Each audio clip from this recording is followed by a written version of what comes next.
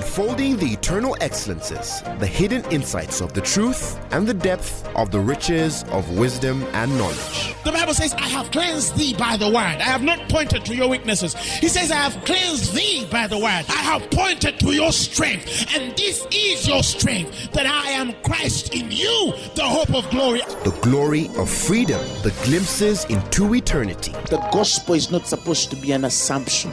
It's not supposed to be just a mere presupposition. Truth is older than language, but the word of God is way deeper than any human language. And now, Apostle Grace with the word. Zechariah chapter 10, verses 1 to 3, let's read. Ask ye of the Lord rain in the time of the latter rain. So the Lord shall make bright clouds and give them showers of rain to every one grass in the field. Every one grass in the field. Hallelujah. The Bible says we pray and receive not. And it says we receive not because we pray amiss. And the next line says that we might consume it on our own lusts. Many times, many Christians are selfish in prayer. Many are selfish in prayer. You ask a guy, what do you want? He says, I want a car. Okay, what do you want? I want a husband. What do you want? I want a job. What do you want? I'm building a company X. Pray for me, my wife. Oh, my child, my firstborn is a problem. And all of that, it's okay. Praise God. You ask for healing. It's okay. It's okay. Because healing is the children's bread. You understand? Like they're expected for children to heal, God has to heal. Like children are expected to eat food. You understand what I mean? Well, many things happen around us, but we don't take them, Not that they're not big. They are big, but they're also expected. You understand? It's like when you prophesy, it's because you're a prophet. You understand? You're supposed to. You understand? When you teach well, it's because you're a teacher. When you're successful in business, because you are anointed. Praise God. So it's expected. So we celebrate in the expectation that we are. Not in the surprise that, oh my God. You see? So it doesn't mean that we don't celebrate God's power. We do a lot. But we have the understanding that it is given. Praise the Lord. So many Christians, you ask them, what do you want? He says, I want this. What do you want? And say, I want that. Everyone has their own request. Personal requests are okay.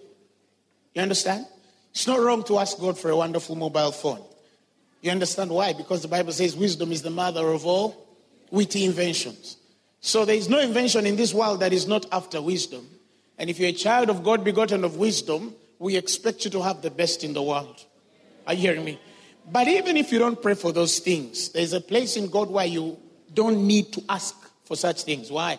Because there's a persuasion that comes when God starts to deal with you. And that persuasion carries the testimony that we are persuaded of better things which accompany salvation. There are things I am sure have to happen to me. When they happen, I say, okay, it's because I'm saved. It's not that I don't celebrate them, but I celebrate the fact that I have the life, which is of God. Hebrews 6:9. Give me the Amplified. He says, even though we speak this way, yet in your case, beloved, we are now firmly convinced of better things that are near to salvation and accompany it. Hallelujah.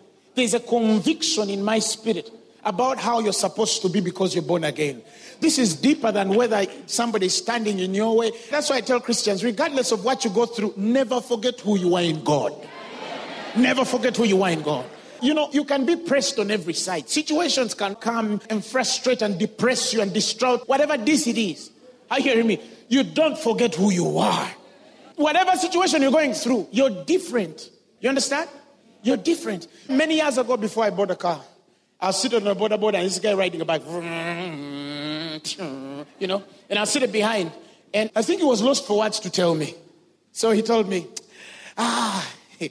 poverty in Uganda, it's a serious issue. And while on the board, I said, hey. He said, what's wrong, boss? What's wrong?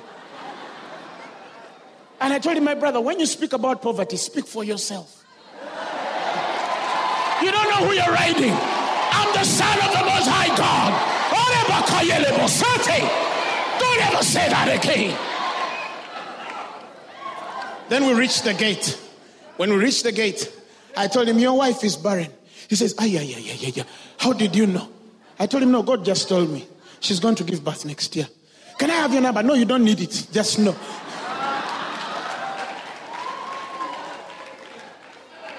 That was it.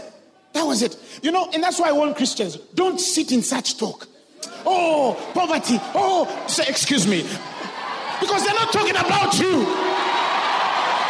Hallelujah. Praise the Lord. Do you realize that when the Bible says, as a man thinketh? Now, I want you to understand this. That scripture proves creative force, not state of status. Many of you understand that scripture as status. It's not status, it's creative force. Listen, as he thinketh in his heart, present continuous, so is he. You see that? No, the Bible didn't say he becomes what he thought. No. As he thinketh. The moment the man starts to think, as in the process of thinking, he's becoming it. I don't know if you understand. It's not tomorrow. No, it's not yesterday. It's present tense. When you think broke now, you're broke now. Not yesterday, not tomorrow. That is why when Peter is talking about truth, he says, I'll bring this to remembrance, though you know and have been established in the present truth. There's something about you understanding in the present experiences of life. In the present experiences of life. In the present experiences of life. That's why faith is now. Now faith. It's not tomorrow. It's not next week. Your faith is a total sum of what you're thinking that immediate moment. Even if you believed well a few minutes ago and then it died the next minute, you don't have faith. I don't know if you understand what I'm trying to tell you. You see, I've seen Christians who have believed for 20 years and on the 21st year they die. Why? Because they forgot that faith is not a total sum of believing for 20 years. It's the present experience. What I am now is what I believe now. That means you can become a success in seconds. In seconds. And you can lose everything you have in seconds. That is why God has not called us to play with our mind. He has called us to set it. Setting. That's why his Bible says he is held at peace, whose mind is set. You know, you just set it, you screw it on a certain wall and tell it, stay here, never move. You understand? So he says, thou will keep him in perfect peace, whose mind is stayed. Some versions use the word set. You enter the setting of your mind and set it. It's like healing. Don't ever feel temperature in your body and change your settings. It's okay, you can wake up without money in the pocket. Don't change the settings. Are you hearing me? Stay on the settings. Because the moment you stay in a certain zone, there are certain things that can never happen to you. It doesn't matter how. It doesn't matter how. It doesn't matter how. Hallelujah. Somebody say, my mind is set on the word of Christ. Praise the Lord Jesus Christ. Hallelujah. So, Zechariah asks something very important here. Now, this is not for somebody who came for a job, for a man, for marriage. It's not for somebody who came for that. This prayer, listen, he could have said, ask for what you want. In this dispensation, he's talking about rain, and I'm going to explain it. He says, ask ye the Lord of rain in the time of the latter rain, so that the clouds shall make bright clouds, and then showers of rain to every one grass in the field. Every one grass in the field. Now, firstly, how many of you know that the scriptures biblically teach that people are grass? You understand? They are grass. Isaiah says it. Even Peter. Okay, let's read it. The grass withereth, the flower fadeth, because the Spirit of the Lord bloweth upon it. Surely the people is grass. Somebody says, surely the people is grass. Now, let's go back to the scripture. Listen, understand it in that perspective. Ask ye of the Lord rain, listen, in the time of the latter rain, so that the Lord shall make bright clouds and give them showers of rain, them. Now, he distanced you from them. You understand? Because you've ceased to be natural men only. You understand? He says, they may give them showers of rain to every one grass in the field. To every one grass in the field. Every. That is why this ministry can't be small. Because what we have is not for two individuals. It's for every grass in the field.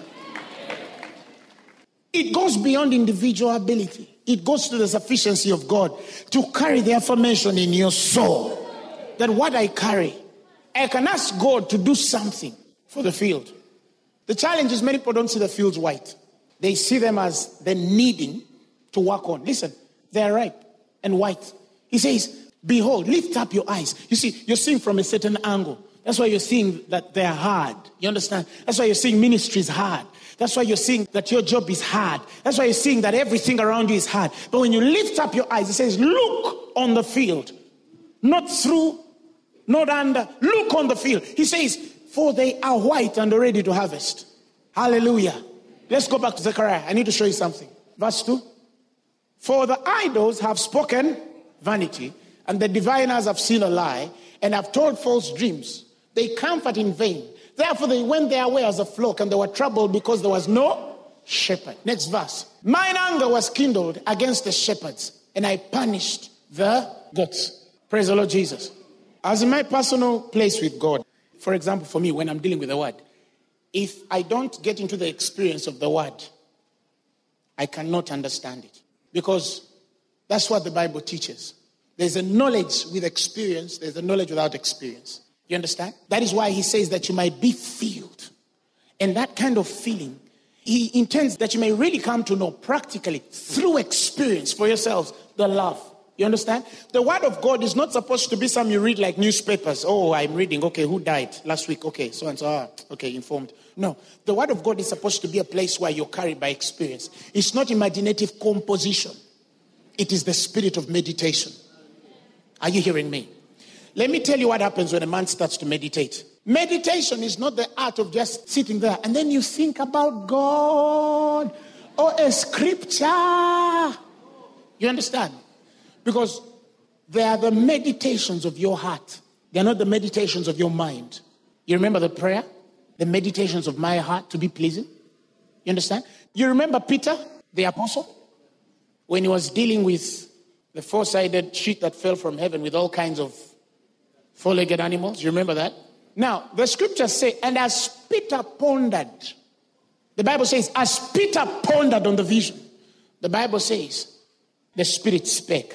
Now, when you read the word there for pondering, it's more of the place of meditation. When he pondered, the Spirit spake. So the place of meditation is not thinking in your mind a picture of what you conclude about the scripture. No, the place of meditation is yielding enough to the Spirit to give you a clear picture of what he means.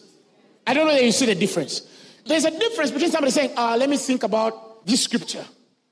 God so loved the world. And then you think, now let me imagine his love. You understand? But then the way you're thinking love is like for your grandmother who died last week. You understand? Or last year. Sorry, my condolences. But do you understand what I mean? But you see, God doesn't want you to get human experiences and put them in your mind by effort to imagine who he is. Otherwise, by the end of every year, you realize God will appear to be more humanly carnal than divinely revelational. God wants to shift you from a place of just imagining what he is to a place of yielding enough for him to reveal who he is. That is why the critical place of meditation is God starts to speak. And when he starts to speak, things start to enter your spirit. And when they start to enter your spirit, you know what the Bible says? That out of the abundance of the heart, so the mouth what? Speaketh. But did you know that the other definition of meditation actually carries the word to yield enough to hear, enough to matter? M-U-T-T-E-R. Mattering means speaking forth. The place where a man yields enough to the Spirit, to a place where it fills his soul, and the next thing you know, it just starts to come out of you. I can't be poor. You're not speaking it to be it. You're speaking it because it has filled you. You know, all of us confess. But the difference between many guys who confess and get results and those who confess and get nothing is because some people confess out of duty and function. Others, like me, confess out of the revelation that has been given out of abundance. It fills your soul. And the next thing you say, I can't be this. Why? Because it has been prompted. It's not even something you plan to. That is why many of you, when you read the word, you find yourself saying things. You don't plan, but you just find yourself saying, oh, labakaya, I can't be poor. You understand? I can't be sick. Why do you think those things? Because you are in the true state of meditation. Somebody say amen. So, I was in that state, and the Lord carried me. Every time I read this word, the latter rain, I understood it and I understand it by the essence of this rain of the Spirit. But I could not connect why many men seem filled by the Holy Spirit, but indifferent to the person of the Spirit. Somebody speaks in tongues and you're like, wow. And then at few days they do something and you're like,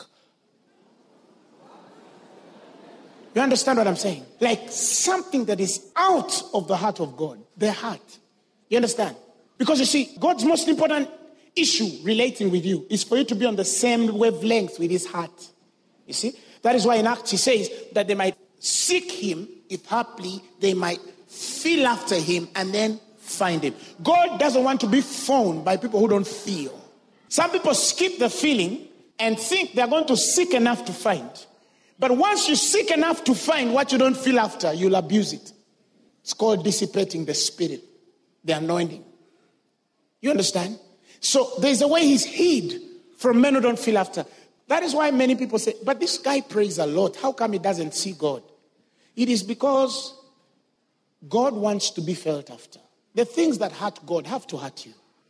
The things that concern God, they have to concern you. That's the bigger picture. Everything that is after the heart of God, it has to disturb. When God is disturbed, you can't be at peace. You understand? But a man can eat, drink, and be merry, wax fat, the Bible says, and forsake the rock of his salvation because of blessing. Blessing. Some of you are easy to satisfy. Very easy. Just get $50,000. You will never come back to church.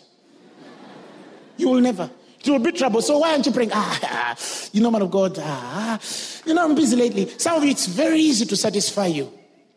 Very easy to satisfy you. Are you hearing me?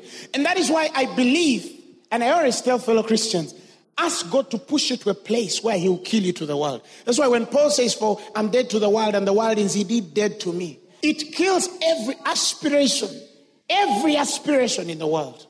A great writer I love reading, C.S. Lewis. He said one time, and I'll never forget that, he said, God has created an equal measure of satisfaction for every human desire in the world. If you say you're hungry, there is food. There is always an equal satisfaction. There is nothing that you desire in the world that cannot be satisfied. God has put that experience. The only challenge is that at the end of it is what the man by experience calls vanity.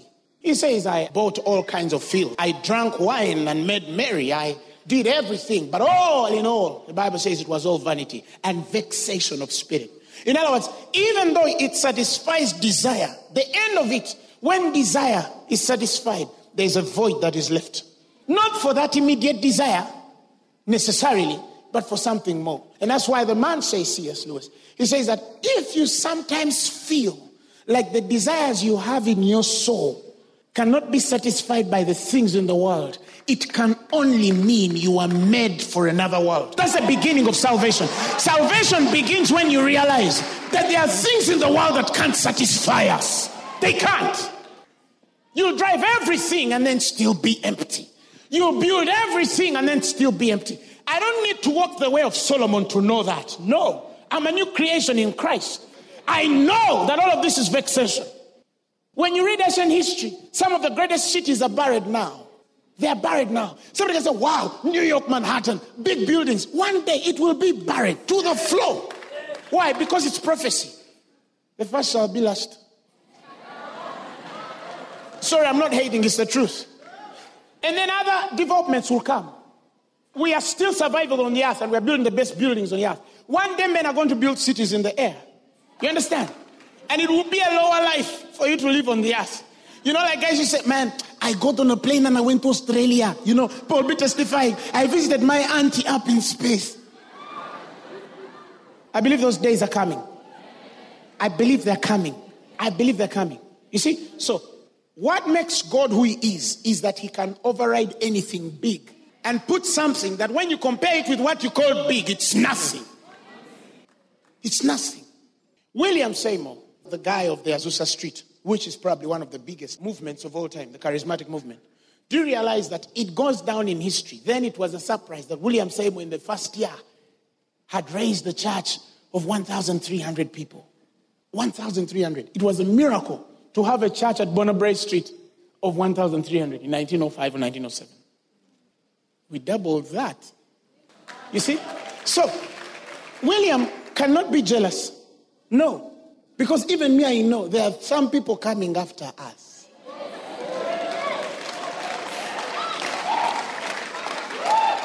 That's why treat your children well. You see, the Bible says when Moses' parents, when they saw that he was a goodly child, they hid him. Some of you don't see your children as good. You see them as normal. No. When I look at my children, I have to be scared a bit. You understand? You must set your mind. Say that you don't get lame babies. No, it's not your portion. It's not. It's not. Somebody say amen. Amen. Say amen. Amen. If barrenness was planning on you, it looks for another person. Because it says no, different settings. Configured to original factories. With password. Hallelujah. Hallelujah. And it's true. Some people used to say, in this world you can't avoid attacks. Yes, it's true, you can't avoid them. But you can be above them. The scripture teaches there is a way which no fowl knoweth. It's in God. There's a place which no demon knows. There's a place, even when they come on the earth to look for you, they can't find you. Even if you're on a center stage, they can be blinded. Oh, hallelujah. Hallelujah. That is why the essence of repentance is not just God, I'm sorry. You see, when Paul was speaking in Acts, he says, for I've been sent to preach repentance unto God. You know, every day our mind is blown to say, God, I'm sorry. I thought you different. Unto God. Unto God. There's a place where you have repentance. Because metanoia, the change of mindset. Your mind is changed every time you see God in a certain way. You're supposed to be surprised every day about who God is. You're not supposed to have a constant thought about God. No, your thoughts are supposed to be changing every day. You're supposed to be shocked. At least force yourself to be shocked. Paul was in the middle of explaining the paradox of how God engrafts us and then gets wild olives and plucks them out to make them envious. It hit his head so bad in the middle of the sermon. He says, oh, the depths of the riches of the glory. He was too hit. You know, he says, for God has concluded them all under unbelief that he might have mercy upon all of them. And what happens? Paul was hit. Boom. He says, oh, the depths of the riches of both the wisdom and knowledge of God. How unsearchable. You understand? It was out of an experience of a man who was receiving from God, and it blew him. Worship is supposed to begin from there. That he filled you so much. And then out of you a song starts to come out. Of his fullness we receive. Of his fullness we receive. He fills you with something. And then what happens? You go from grace to grace. Faith to faith.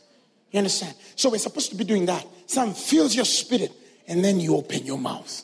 And then you open your soul. And then it starts to create results. Somebody say amen. Amen. Somebody say amen. So the life of salvation is supposed to be that. Experiences upon experiences in the word. Now, I was studying that word, the reigns and word and word and word. And God just took me to a place where he told me, observe the order of things. The word is spirit and it is life. The word is spirit and it is life. He says, for the words that I speak unto you, they are spirit and they are life. You see that order? The words come out, they become spirit and their life. And so I was taken to a place where my meditation of the thing called rain, even though to me was the total sum of the spirit, God told me that the foundation of this total sum you call the spirit is supposed to be the entity, the word. When God is releasing from heaven, he just doesn't release his spirit. He releases a word that becomes spirit and life. God just doesn't say, I release my spirit. So, without the word. No. That kind of salvation is wrong. God releases the word. You understand? He sends his word. You understand? And when he sends his word, that word takes on the form of spirit and life. But it is sent as a word. That is why to a man reaches land like Abraham, the Bible says, and the scriptures foreseeing that God would justify the Gentiles through faith, he went afore and preached this gospel to Abraham, saying, in thee shall all nations be blessed. When that statement was made, it was translated through the Spirit. By the time it hit Abraham's soul, you understand? It was a message. You understand? So when he starts the experience of understanding the word given, he starts now to walk in the Spirit. The Spirit agrees with the word. You understand? Even in the order of things, he sent the word, Christ, to dwell among us. And we beheld his only glory, full of grace and truth. And then after that, the Spirit came. You see the order? The Spirit. You see what I mean? He wants to first send the word. That is why the highest degree of how spiritual a man is to the highest degree of how much the man knows. Don't confuse this. The devil can fake healing, prophecy. He can fake deliverance, but he can't fake depth. He can't fake depth. Because God is the word. He can't. Unless you're not born again. You'd sense it and say, no, there's something wrong here. Why? Because you're begotten of the incorruptible seed, which is the word of God. It liveth and abideth forever. That word which begets you is what now brings spirit and life. You see that reconciliation? Now, that enforcing of God now releasing rain, okay, on the earth. He releases the word with the Spirit. Inside, the Spirit is inside the word. The Spirit was inside Christ. Christ was not inside the Spirit. No, when Christ came on the earth, he carried the Spirit of God in him. Are you hearing me? Now, that Christ, that Jesus I'm talking about, he cannot deal with you in a place where you seem to have too much depth in spiritual things, but indifferent to knowledge. Go back to Peter. I'll qualify that. For all flesh, let's read, is as grass, and all the glory of man as the flower of grass. When the Spirit comes, it says, the grass withereth, the flower thereof falleth away, but the word of God. You see? The word of God. And this is the word which by the gospel is preached. That means that salvation is when a man is blown away and the word comes. That's salvation. Salvation is when a man is blown and he withereth. You cease to be. You're alive, but yet you're dead. Yet not you, yet Christ. And the life that you now live is by the faith of, not in, of. I love the KJV. By the faith of. That means Christ is in you believing. Are you seeing what I'm saying? So, when the Bible says that in the last days, knowledge shall be increased, there is a force, an eternal force, forcing the word on the earth. Because he knows that that word will translate to spirit and life. I don't know that you understand what I mean. There is an eternal force of increasing knowledge. He says, it shall be. See, it comes in form of what you're calling latter rain. But that rain is supposed to hit a man's spirit. And that man's spirit is supposed to have a revelation of Jesus. Not just a shaking and that's it. No, you don't shake only.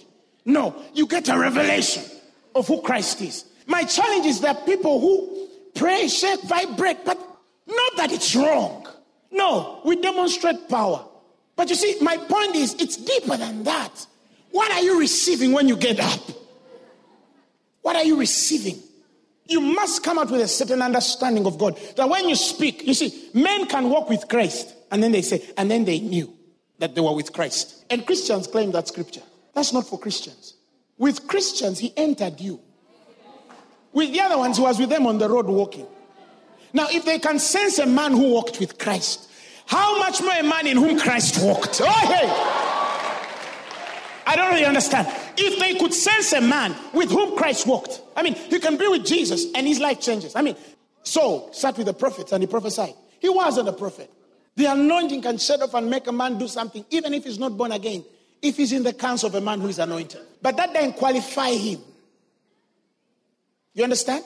But there is a point where Christ now comes inside you. That when I say God walks with me, I don't mean he walks with me hand in hand. No.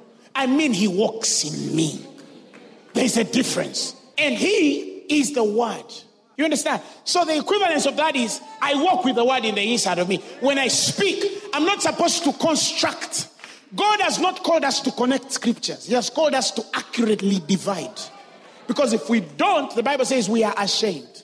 He says, study the word of God to be approved unto God, a workman that needeth not to be ashamed, rightly dividing the word of truth. You enter Malachi, and when you're in Malachi, you stumble on John. And while you're in John, you stumble on Matthew.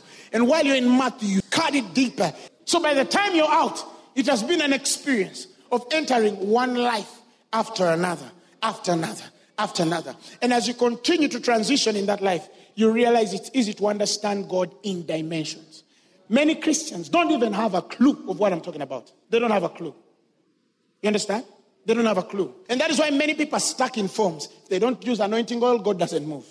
They don't lay hands with their physical hands, God doesn't move. Not that the anointing oil is wrong, or that the physical hands is wrong, or that washing of feet is wrong, but don't stay there. Be prompted by the Holy Spirit. You understand? I can send an anointing from here without doing anything right now. You see, because I don't need to condition myself to say, now, let me first prepare. No. I've understood that when you're a human spirit, you're not limited by space and time. Spirits are not limited by space and time. Spirits are not limited by space and time. They are not. Paul is with guys in Colossae. He's saying, I'm with you, beholding your order. Yet he's in prison. He's not limited by space and time. He's judging men in the flesh while he's with them in the spirit. He's not limited by time. A man was shocked that Jesus saw him under a tree one time. You remember?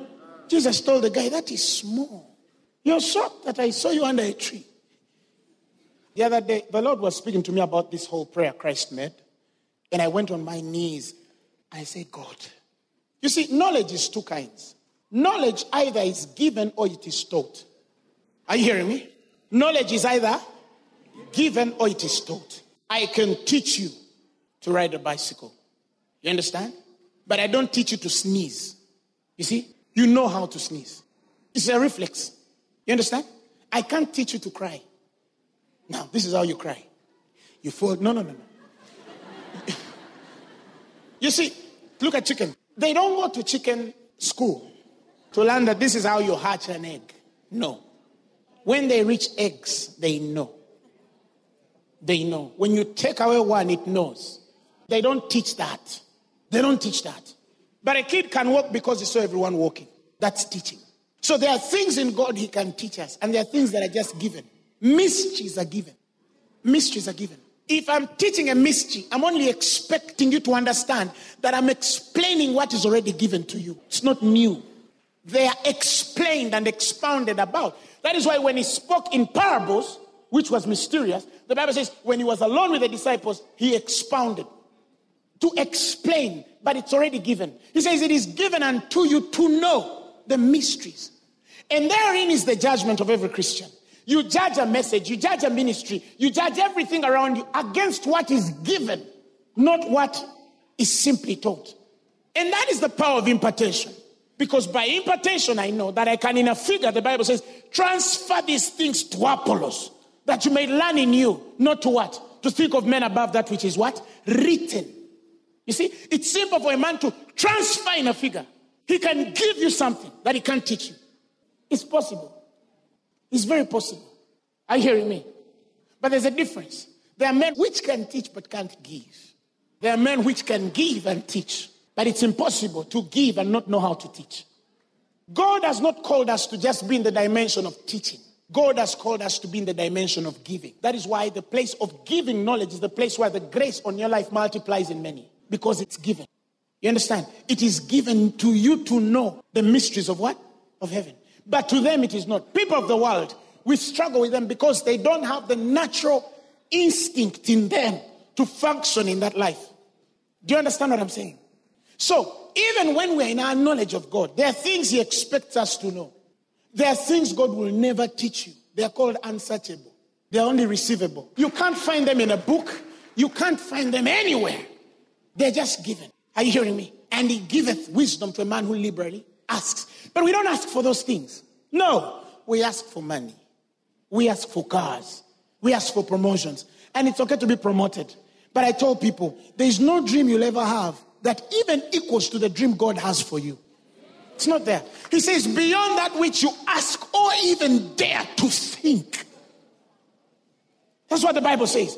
The Amplified says it. Now, to him who who by in consequence of the action of his power that is at work within us is able to carry out his purpose and do superabundantly. Are you hearing me? Far over, above all that we dare ask or think, infinitely beyond our highest prayers, desires, thoughts, hopes of dreams, even to your highest degree. God can tell you, okay, now you've finished dreaming. Yes. Now let me start telling you my dream for you. And here is the paradox of the Christian. According to the working power that worketh in us. Do you know the frustrations of a man who has a power inside him that is bigger than his dreams? Do you know the frustration of a man with something inside him bigger than what he has ever thought? When he sees it, he feels it's deeper than human thought. Do you know what it means to have that in your soul? That is why hunger begins its definition from there. Hunger does not begin when you want God to touch you. Hunger begins when you start to feel something you can't pray for, something you can't imagine, something you can't dream, something that is beyond your highest prayers, but it is inside your spirit.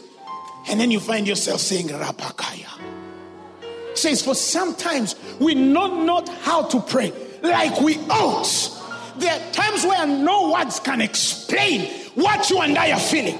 And he says, but the Spirit himself maketh intercession for us with groanings which cannot be uttered. It's interesting to hear a groaning that is not uttered. Oh, God is big. God is big. God is big. That's why you should never limit God with your small dream. However big it is small. Hallelujah. Hallelujah. Hallelujah. Now, that word that abideth in our spirits, that word that stays in my soul, you and I, to eat every day. He says, I intend that you ask for rain. And when he says knowledge shall be increased, are you hearing me? He should have said, in the last days, knowledge shall be taught. You get the difference? Knowledge shall be taught. No, he says, knowledge shall be increased. It's more of an action of giving you than teaching you. That men now wake up with things. They don't know how they got them, but these things are out of their soul. They preach something and say, where did this come from? They worship something and say, where did this come from? They preach something, they share something, they meditate something and say, Why? Because it shall be increased. So it's as though the heavens open something and men just receive. That's how God teaches. By giving. Let's go back to Zechariah. He says, for the Lord of hosts has visited his flock, the house of Judah, and has made them as his godly horse in the battle. And what happens next? He says, out of him came forth the corner, out of him the nail, out of him the battle bow, and out of him every oppressor together. And the Bible says, and they shall be as mighty men, which tread down their enemies in the mire of the streets in the battle. And they shall what? Fight, because the Lord is with them. And the riders of horses shall be what? Confounded. Next line. And I will strengthen the house of Judah. I will save the house of Joseph. I'll bring them again to bless them. For I have mercy upon them, and they shall be as though I had not cast them off. For I am the Lord their God, and I will hear them. Somebody say amen. Listen. And they of Ephraim, the Bible says, shall be like a mighty man, and their heart shall rejoice as through wine. They'll be as if they're drunk, but they're filled by the Holy Ghost. And their children, holy, spiritual or physical, shall see it. As in, your children will look at you and say, there's something on this man. Give me the amplified of that. Then Ephraim and the 10 tribes shall become like a mighty warrior, and their hearts shall rejoice as through wine. Yes, their children shall see it and rejoice. Their hearts shall feel great delight and glory triumphantly in the Lord. We won't tell our children no God. No, they'll just see something about us. And they'll just start to praise the God of their fathers. Somebody say it's mine. Say it's mine.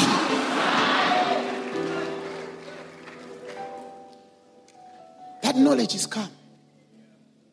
That knowledge is come. Let's continue the next verse. Give me the KJV though. I love that. He says, I will hiss for them and gather them. For I have redeemed them, and they shall increase as they have increased. As in, you'll be going a certain direction, and God will say, "Shh, shh. I want to show you an idea that no businessman knows. I want to show you a revelation that no teacher knows." Oh, tell somebody, God is.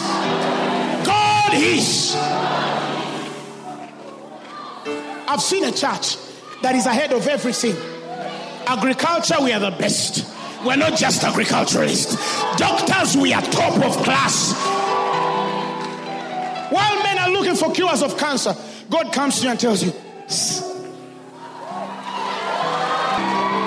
the mere thought of that means there's stuff he wants you to have that he doesn't want men in the world to have. He loves them, but it's for you.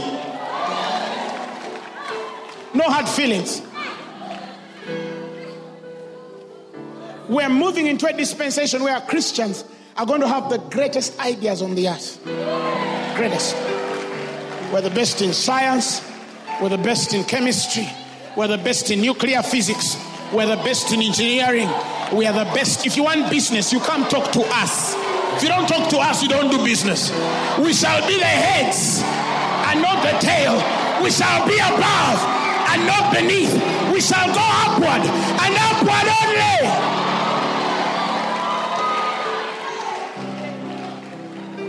I believe it. I believe it. Stop looking at yourselves small. Somebody came to me and told me, "Apostle, I got a big job in a good company." I told him, "Good. Work there long enough and make your own." Make your own. The job is good, yes, but make your own. Hire men. It's better. It's better. Why? Because he's ready to hiss. Listen, I've seen that God is starting to whisper to men. This is it. This is it. Knowledge given, knowledge taught. And that is why when I was meditating on the issue of the cross, the Spirit of the Lord told me when he said, "Lord, forgive them. Father, forgive them, for they know not what they do." He wasn't praying for men which persecuted him only. He was praying for a nature. He told me that. He says, "I wasn't praying for the men which were stoning me. I was praying for a nature." Because he saw the total sum. He can tell them, "I'm leaving," and Peter says, "I'm going to lose my life. I can't allow you to die." Peter, the devil is speaking on you. God help you. God forgive you. You understand? He's speaking of the Judases which sell him off. He says, "They know not. They know not." He explains to them and says, "Who do you think you are?" And they say, "You are the Christ of God." A few scriptures later, they have already forgotten that he's the Christ of God. And they say, "Hey, surely now we have known that you're the Son." Before, they didn't even believe what Peter said. So Jesus was repenting for a nature. When he said it is finished, he was speaking for a nature. That nature is done. When he said, "Forgive them, for they know not." You see, Jesus' burden to repent for men. He repented for their ignorance. He didn't repent for what they did. I don't know if you understand what I'm saying. Jesus did not repent for what men did. He repented for their ignorance. He says, "Forgive them, for they know not." They know not. Even those who didn't crucify him, there's something about Christ they didn't know. There's something about Christ they didn't know. They could not get it. Why? Because the natural man, the Bible says, cannot receive neither discern the things of the Spirit, for they are spiritually discerned. True forgiveness is when God changes a man's nature from carnal to spiritual. That's forgiveness. Because now you see things. You remember Adam and Eve? The serpent comes to them and tells them, "God knows that if you eat of this fruit, you shall die." And they knew not that he was lying. Because there's a part the natural man can't know, whether the devil is speaking truth or not. He's void of that grace. So that natural man could be deceived by the devil. He would not know. But when Paul came to the New Testament, he says, "Brethren, we are not ignorant. We are not ignorant of his devices." He says, "We have an unction from on high." He says, "We know all things." We know all things. And when we became born again, we didn't come as ignorant men. We came as men with knowledge. It says in the last days, now knowledge shall be increased. That means he will release mystery, impart it in the spirits of men. And he says, and no man shall teach his neighbor, know the Lord. That part, nobody shall teach it. For all shall know the Lord, from the least to the greatest. You remember in Isaiah 55 verse 10, you remember the scripture? He says, for as the rain cometh down, and the snow from heaven, and returneth not thither, but watereth the earth, and maketh it bring forth bud, that it may give seed to the sower, and bread to the eater. You see what the rain does? It gives seed. Luke 8:11 is, the parable is that the seed is the word. That means that this rain comes to give you the word. Are you seeing what I'm saying? He says, for as the rain cometh down, and the snow from heaven, and returneth not thither, but watereth the earth, and maketh it bring forth and bud, that it may give seed to the sower, and bread to the eater. You see that rain, when it comes on you, the Spirit falling on you must give you a certain knowledge. You don't just receive power. You receive power with a certain knowledge. What does the next verse say? So shall my word be that goeth forth out of my mouth. It shall not return unto me. You see, void. But it shall accomplish that which I please, and it shall prosper in. Is it your power? No. Is it your responsibility to make the word work? No. It's his responsibility to make it prosper. Listen, God has not called you to do the word. He has called the word to do you. Receive it. Just receive the word and let the word start to work in you. Our responsibility is to yield to that impregnation. For by faith, Sarah, what? Conceived seed, which delivered her a child. You see that? We conceive seed. That's why Jerusalem is the mother. She's a woman. She's not a man. Because Christ is the husband. Do you know seed is spermatos? The Greek word is spermatos. Sperm. That's seed. So God intends to impregnate us more than we intend to make babies that are not his. Ministries that are not his. Businesses that are not his. Deals that are not his. Marriages that are not his. Oh. Let's continue. So he says, shall the rain. Hey, give me the amplified of that. He says, so shall my word be that goeth forth out of my mouth. It shall not return to me void, without producing. Do you see? Do you see? All you need to do is sit in the word.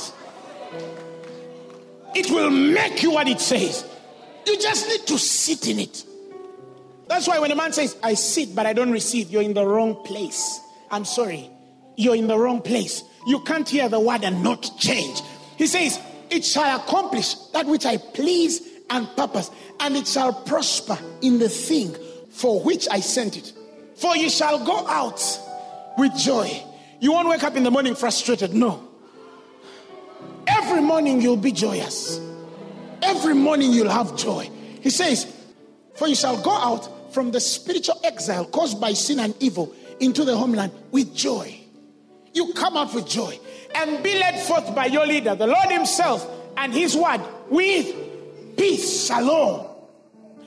And the mountains and the hills, those are nations, cities, counties, sub-counties, divisions. He says, shall break forth before you.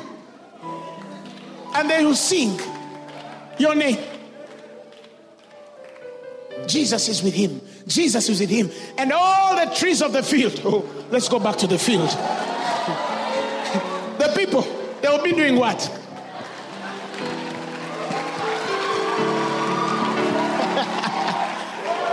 I love the word. And what does the next verse say? The next verse say, instead of the thorn shall come up the cypress tree. Instead of the thorn. Do you remember Jesus shed blood on the cross? Wounded for our transgressions, bruised for our iniquities. But many people know the lashes on the back and the face. they don't know the bleeding from the brow. Remember the curse in Genesis? For man shall eat of the sweat of his brow. That means for out of the sweat you work so hard. And then, you understand, those stones that pierce the brow. You understand? He says, instead of thorns. That means you will not sweat to get. You get an idea, you say today, tomorrow morning it's $1 million. Receive it in the name of Jesus.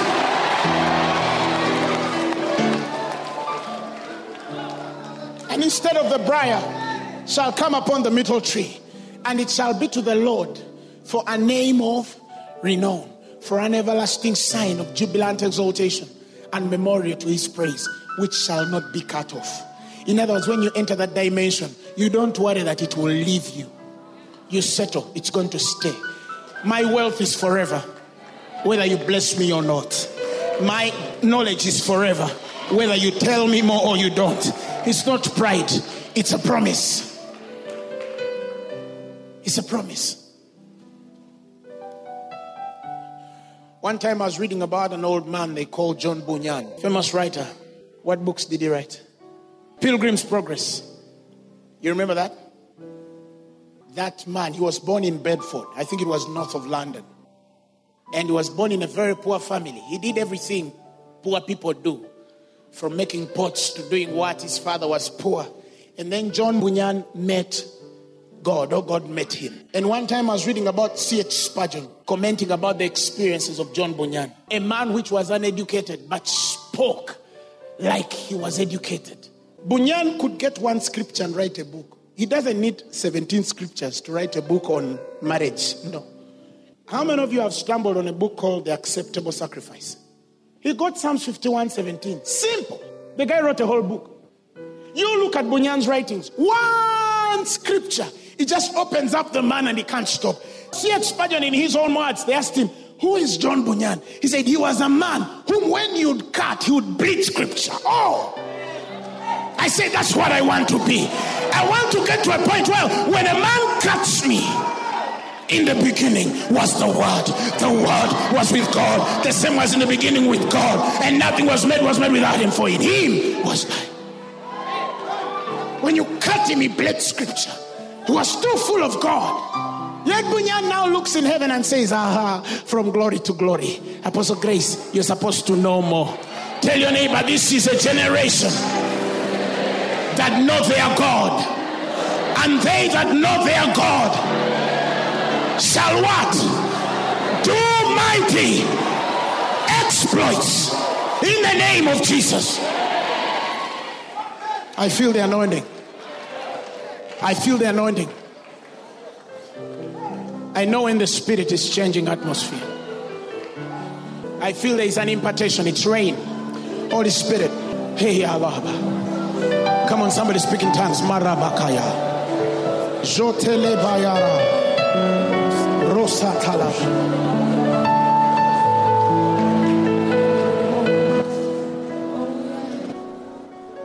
Come on, speak in other tongues. Receive it. Every crown I ever won, I lay it down. Every praise I ever made, I give it all to you. There is nothing in this world that can compare. You alone are worthy. You alone are worthy. You are near to those who call upon your name. You're never give and never love. Can you remain the same? For you open up your arms and satisfy. Give you all the glory. Give you all the glory. You are worthy, oh Lord. Oh Lord.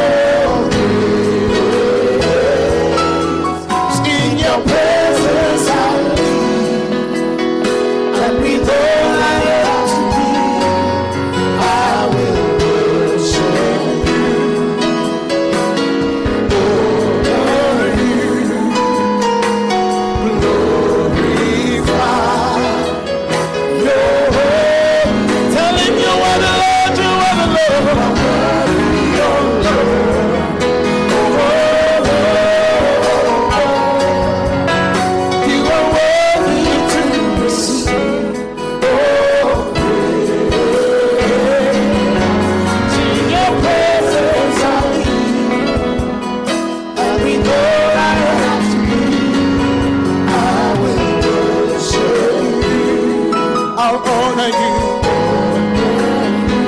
I'll glorify your holy name. Tell it one more time. Lord, you are the Lord.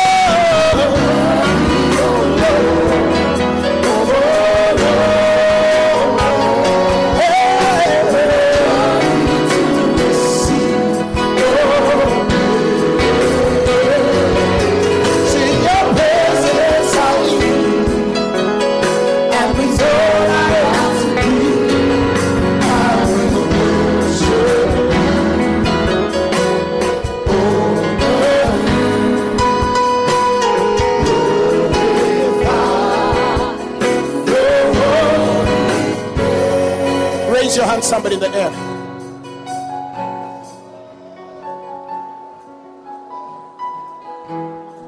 Are you ready? Are you ready? He's starting to move now. Now. Now. Now. Now. Wherever you are, he's separating you now. Hey! Power of the Holy Ghost, power of the Holy Ghost, power of the Holy Ghost.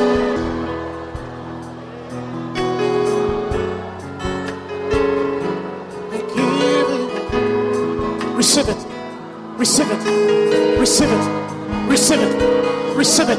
I feel God is putting something. Hey! Are you ready? Take it!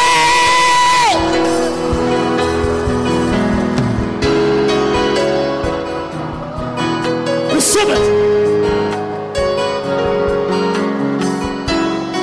Listen, there are people right now the Lord is commissioning for the world. Now, this moment, the Holy Spirit is getting to where you are and is separating you right now by his power. Receive it.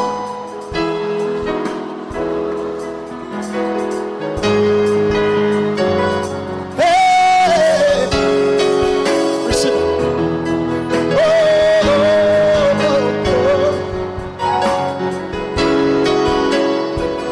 Listen, nations will call you, strangers will serve you, men will receive from you. I will worship you. Oh, listen, when men are looking for leaders, they will look for you. When nations are looking for leadership, they will turn to you. When they're looking for consultancies, they will look to you. When they're looking to solve hard issues, they will look to us.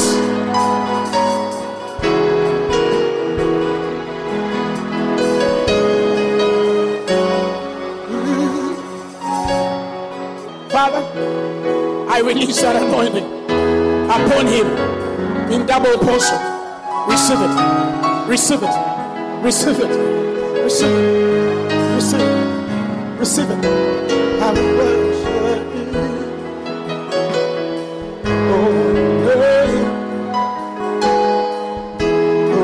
Glorify.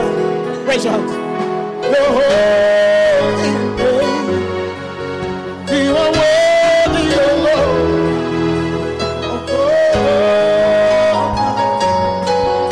You are worthy to receive. In your presence I live, and with all I have to give, I will worship you. Somebody talk to that which is inside you. Tell it, come out.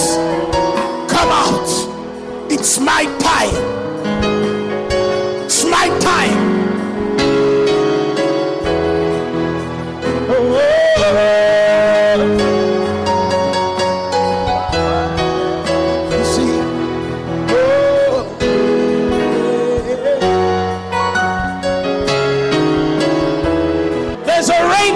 From heaven, separating you from natural men, separating you from people who thought they know you.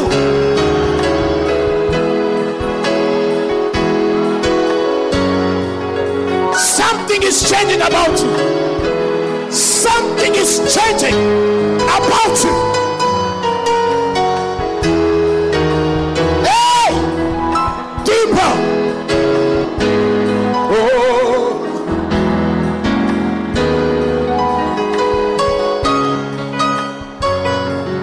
Listen, I hear nations calling.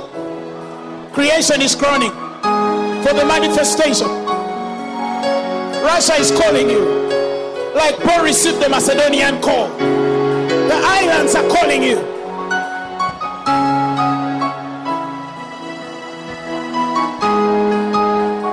Hey! And everything you need will come. Because his will is his bill.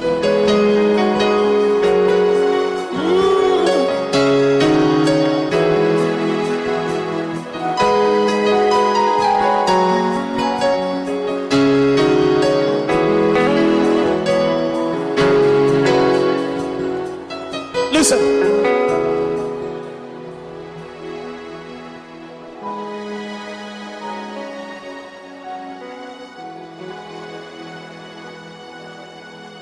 I want to do something in knowledge. I want to pray for somebody in knowledge. So don't answer in ignorance. If you know, lately you're feeling like you're not in the world, put your hand on your stomach now. Feeling like lately you're not in the world, you're somewhere far. I'm gonna pray for you now. Rosalabakaya Brokotile Mayama Zile Bokoyile Bara Brokotala. Oyele Bakaya. I'm trying to interpret it. Kosa telepo. Broko yele mante. Makayala.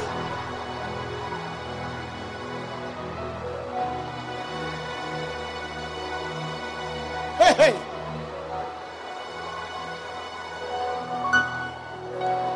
You're feeling like there is more. You're feeling like you're not of this world. People think you're crazy, but you feel there is more. Power of the Holy Ghost.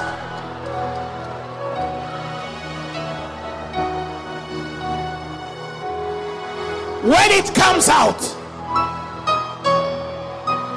you're going to bring another world in this present world.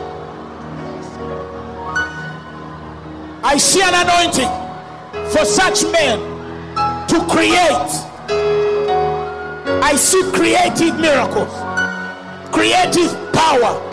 Things are coming out of you that we have never seen. The world has never heard.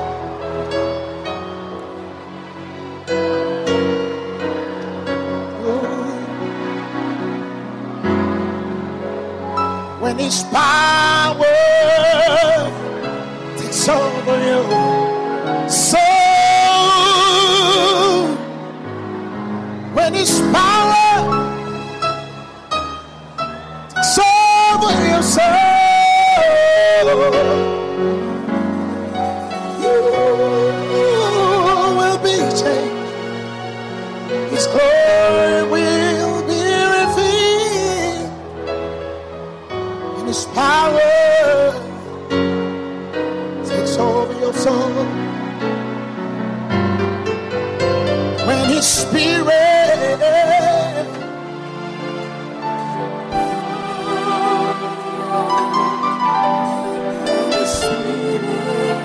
takes over your soul, you will be saved. And his glory will be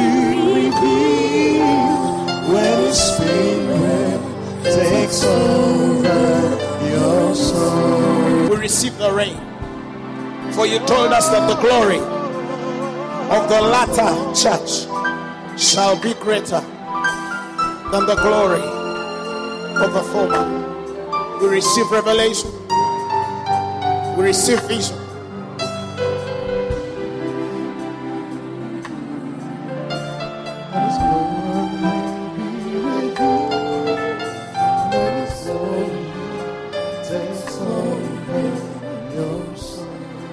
If you're here and you're not born again, I don't want to deny you the right and grace to accept the Lord Jesus as your personal Lord and Savior. If you're ready to take him tonight, say, Lord Jesus, I believe with my heart that you're the Savior of the world, that you died and rose again. And today, I receive you as my personal Lord. Amen. The message you have just heard was brought to you by Phaneroo Ministries International. For more information, contact us on telephone number 041-466-4291 or email us at phanerokampala@gmail.com. You can also find us on the web at www.phanero.org. Or better still, feel free to join us every Thursday for our weekly fellowships at Uma Multipurpose Hall from 5 p.m. to 8 p.m. You can also catch the live stream at livestream.com/Phaneroo. Phaneroo, make manifest.